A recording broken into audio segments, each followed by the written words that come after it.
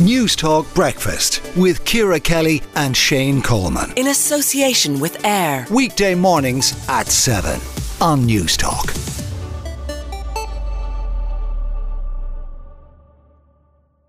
The Irish Times is reporting this morning that some drivers have avoided penalty points in return for being disqualified for periods as short as one day, and that one day might well be a Sunday.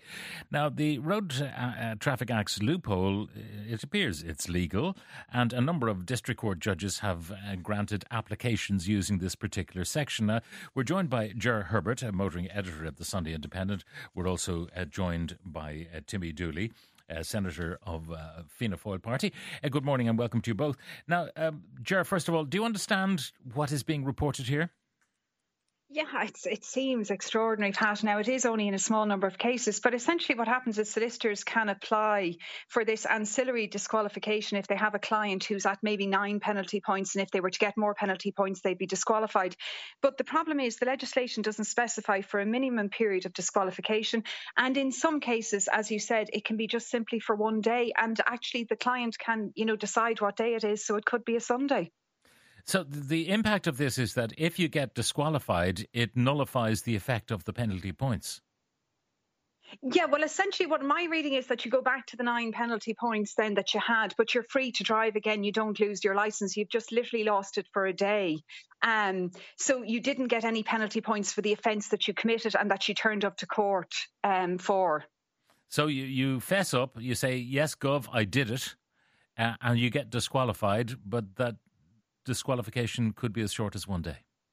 Yeah, which seems absolutely extraordinary and flies in the face. I mean, the whole point of having a cut-off point for penalty points is that it's supposed to deter you from speeding, and that, that is a deterrent that you're not going to speed because you have the risk of losing your licence for 6 months. Now, of course, there could be very exceptional cases. I mean, you have, say, the mother of a disabled child who needs the car to get that child to school or whatever it might be, and it would be, at the discretion of the judge for this parent, be it father or mother, say, look, if we can't drive, then this child will be greatly disadvantaged, etc., etc., etc. And the judge, being a compassionate man or woman, says, fine, let's invoke this section. And of course, he would be guided in this by the solicitor who'd apply for the application of this section. Yeah, absolutely. And possibly that's why this loophole exists. But at the same time, Pat, I mean, you don't go from no penalty points to 12 overnight. You have to accumulate them over a period of time. So it seems extraordinary that there's ever a justification to disqualify somebody for one day and then put them back on the road if they should have accumulated 12 penalty points and have been disqualified for 6 months. Yeah, so this is the case where the judge has discretion about the duration of. Now, I don't really understand this from the Road Traffic Acts. Is that open to the judge for anything, or is the judge bound, if you get to 12 penalty points, that the judge has to give you 6 months off the road? No, if you get to 12 penalty points, you're automatically disqualified. But unless the solicitor applies for this, from what I can gather, the solicitor applies for this ancillary disqualification.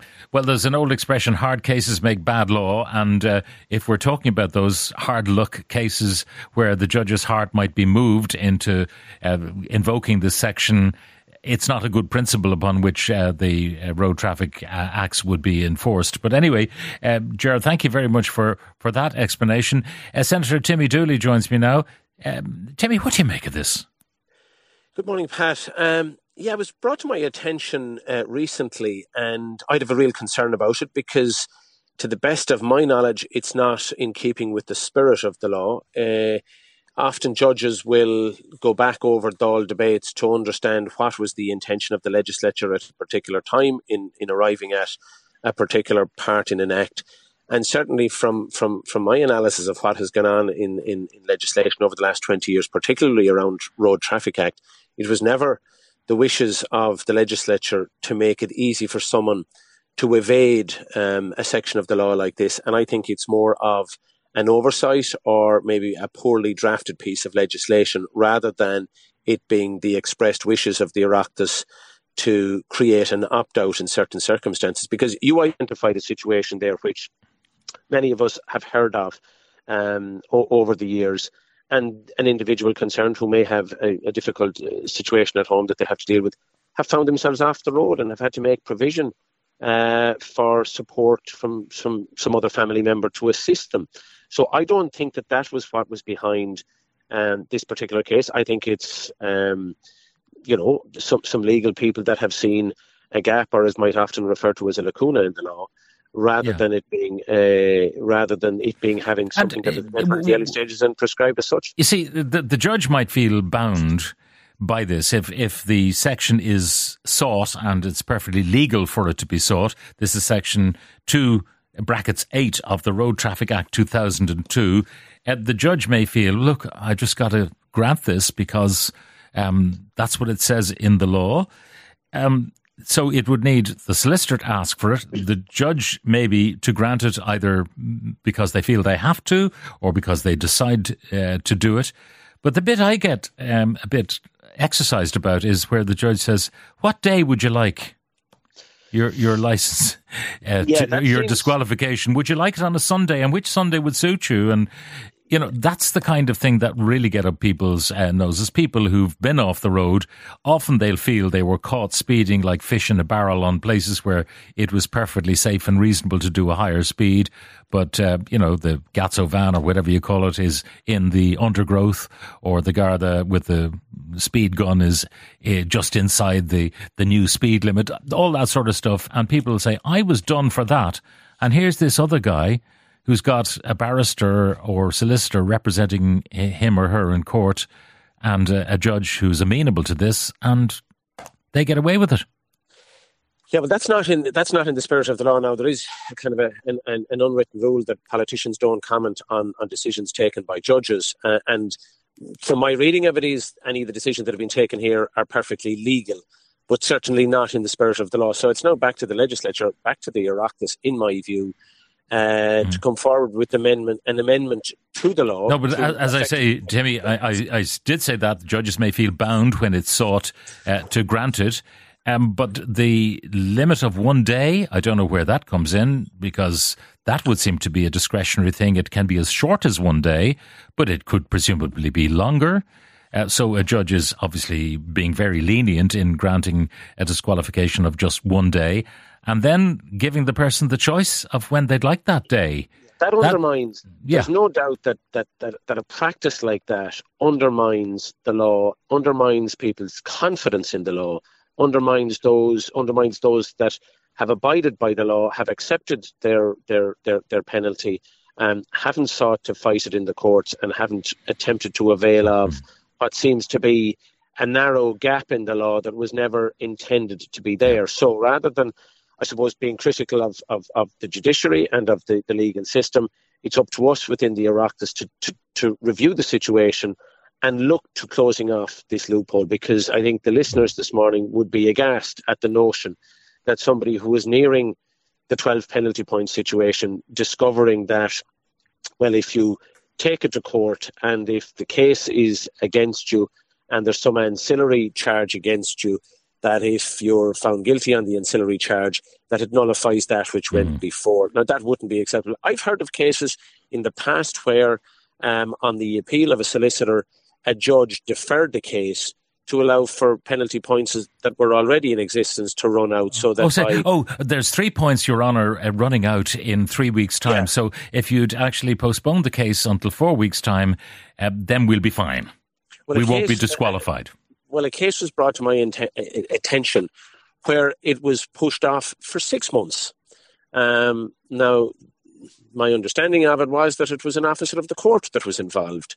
And that would be a very serious situation, but it happened in the full gaze of all concerned, and it just moved on. Now, that the individual that came to me at the time was aghast at it and was concerned that something like that could happen. So I think best, rather than trying to go back over those coals, what the Minister for Transport now I think should do, because whilst I think the article in the Times today identified that it was only happened in a small number of cases, I suspect there are a lot of people who are very close to 12 penalty points at the minute that are wondering, could this be an option for me? So whilst it may not have been overly used in the past. I suspect that if it's not dealt with quickly, it will become... I can imagine there may be a great number of clients out there who are now ringing their solicitors this morning saying, why didn't you do that for me? Did you not know? Are you not competent? Are you not familiar with the road traffic acts? I don't have to be off the road for 6 months because of this loophole, and you did not invoke it. And by the way, in terms of the legal profession, I mean, there was at one point almost an industry in getting around the drink driving laws, and the legal profession felt itself honour bound to test legislation. I mean, they do see that as part of their role, that if the draftsmen and women don't get it right, they kind of show up the weaknesses in the law by these test cases in court. That's what they always say. So I'm not impugning them in any shape or form. There was an element of that for sure, Pat, but I also think there was an element amongst all of us in society that didn't see, if you go back 30, 40, maybe 20, 30, 40 years, didn't see drink driving as a criminal offence. They saw it as a road traffic or an inconvenience. I think certainly within the last 20 years, because of the persistence by successive governments to change the law, to codify it, to make it less challengeable, has meant that people now get it, that to drink and drive is an extremely serious offence, is a criminal offence, because of the potential impact from it. And that's as a result of people that have campaigned for road safety, keeping it on the agenda, bringing it to the forefront. People like yourself in the media who have played a very strong role too in highlighting it, has ensured that people now get it. And what we don't want to see is, going back to the bygone days when there was a challenge and where, something relatively minor was identified as a weakness in the law and was exploited by those who didn't wish to be subject to the law. Senator Timmy Dooley, thank you very much for joining us. And before that, Ger Herbert, motoring editor with the Sunday Independent. The Pat Kenny Show with Aviva Insurance. Weekdays at 9 a.m. on News Talk.